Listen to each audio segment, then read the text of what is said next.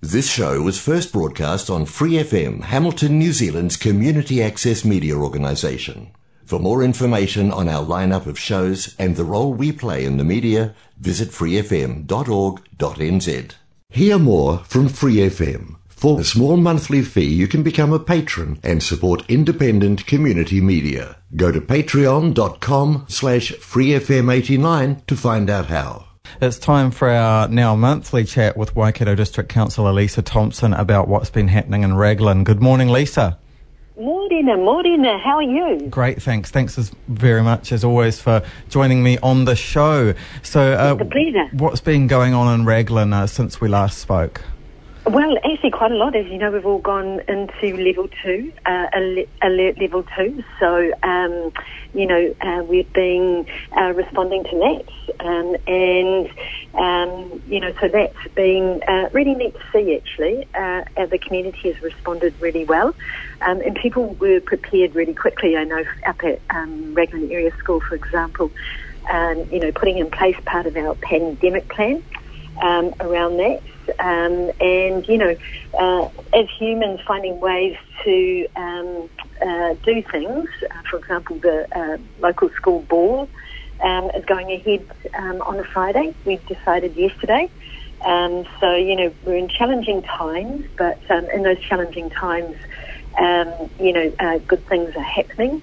And Raglan actually, since post-lockdown, actually, I had visions that perhaps we would grind to a halt over winter, but we've been really busy.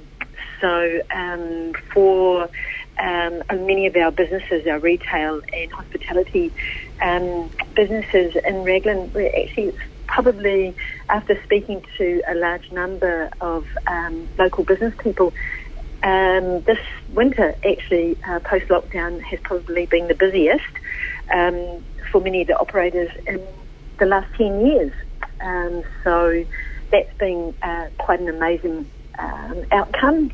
As, more New Zealanders are travelling within New Zealand, and so exploring our backyards. And I've been amazed, Gary, actually, about how many people who live, in the North Island or Rotorua, or even some people from Hamilton, because you have to travel locally, it's their first time to Raglan, and so being able to meet lots of new people and lots of, Kiwis just travelling around our beautiful country. So that's been a real eye-opener, actually, over since post-lockdown. So, so that's some of what's been happening. And, of course, right now it's pretty miserable, so weather-wise.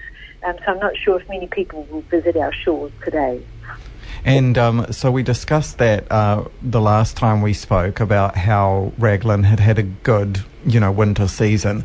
And that, I guess, things will be slowing up a bit now in Raglan, or, they'll be stymied, and businesses will be able to benefit from that extra money that they made. Yeah, and I think even the weekend just gone, it was really busy still in Raglan. For example, I live at the harbour mouth. I think I've said that before, and oftentimes you don't realise how busy it is until you actually have to go into town. I mean downtown Raglan. And I often am surprised, just down from me, the car park was completely packed. So lots of people are still visiting, still going out to the cafes, doing that sort of stuff. But it sort of feels really wintry now. So over the next couple of weeks, if this weather sort of stays like this, would be interesting to see. I did speak to a couple. I volunteer actually at our information hub in Raglan. And I spoke to a lovely couple who'd come over for a couple of days from Rotorua. And they said in Rotorua saw a significant drop in visitors last weekend when, the impact of Auckland being in level 3.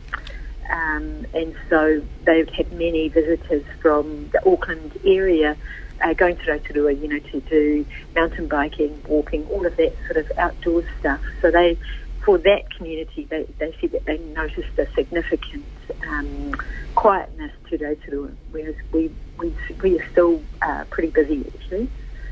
Do you have a COVID-19 testing station handy to you out there at Raglan? No, we don't. But we do. You can. You mean like a CBAC, like a one that's set up, a pop-up one, like that's right. We have had. No, but we can go to Raglan Medical, which is our local medical centre, and they're set up to do COVID-19 tests there. And of course, we can go to other areas, but yeah, that's our local testing station, so to speak, at our local medical centre. Now tell me about the Places for People project. Yeah, that's an exciting community project. I think I briefly touched on it one day when I was driving to work with you. So we were successful in getting some funding from the New Zealand Transport Agency. They had a small pool of money of $7 million for communities, large and small, across Aotearoa to apply for. And the purpose of that is to create more people-friendly spaces in the road reserves. And so whilst we're in lockdown, a group of us, including Hapu members, community board members, myself as a ward councillor, and passionate community members came together, and we thought that it would be a great idea to do that for downtown Raglan, because we've got a fantastic, generous main street. And how do we make that more mobility friendly for people on their bikes or people in mobility scooters for young and old. And so we applied for that fund, and we were successful in getting $270,000, which sounds like a lot, but actually it's not. And part of the project is to create those spaces for community to hang out in, and part of that was about encouraging social distancing on the streets as well.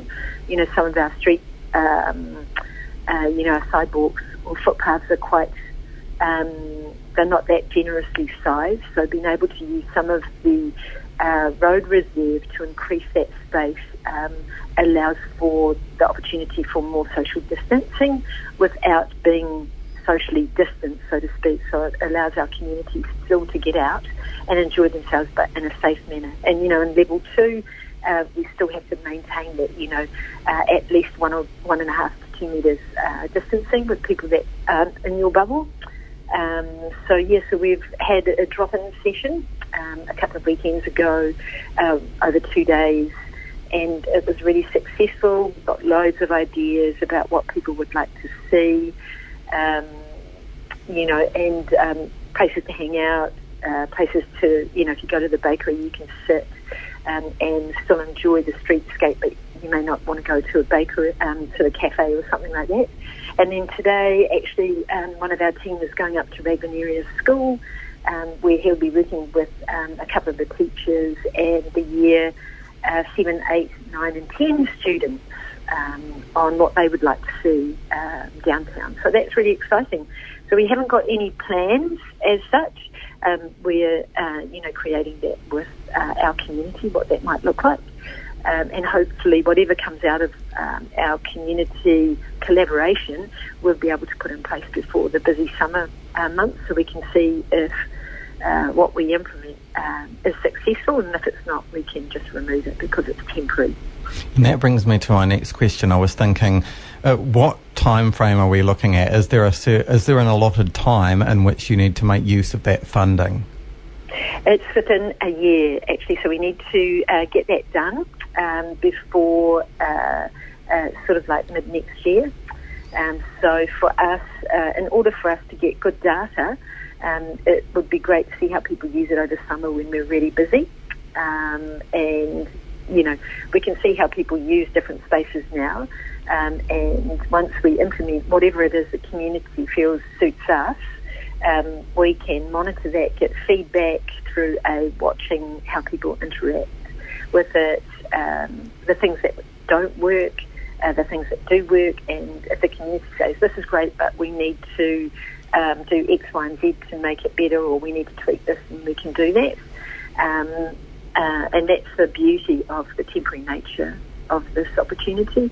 And then it gives us that opportunity too, that if it's successful, in our long-term plan process, we can look at how we can keep that, whatever it is we have, keep that in place.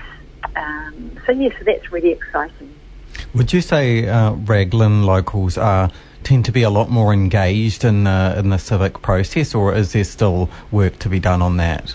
There's still definitely work to be done, and we've even learnt over the time that we've been doing this that when we assume that we've contacted or done as much as we can in terms of communicating our project, there are groups and people that we've missed out, and I think that's what the beauty is of these community-driven projects, is that we're learning all the time. And I guess it's also what we'll be doing in this project, if and when we get anything on the ground, that we'll be able to learn while it's in action, which is part of the consultation. I guess our community is pretty active, but we're also a small community. Whereas in Hamilton it might be harder to activate that. But here, because, we've got our focuses downtown, many people are passionate about that. Mm-hmm. What else has been going on in the community since we last spoke a month ago? What else has been going on? Well, like I said, up at Raglan area school, the school board coming up, and just watching the student leaders actually making a big decision yesterday about, and I know it might not sound like a big deal, but for young people, that social interaction is really important. And just watching, we've got a group of young women who are student leaders, managing, this decision making with their fellow students, and seeing them really step up and, rising to a challenge around COVID-19 and keeping each other safe. So that's something to be really proud of. We've also got our wharf project, which is underway with the key stakeholders who've been involved in that. And I think I mentioned that we were successful in getting from the Provincial Growth Fund $2.5 million to look at the Raglan Wharf.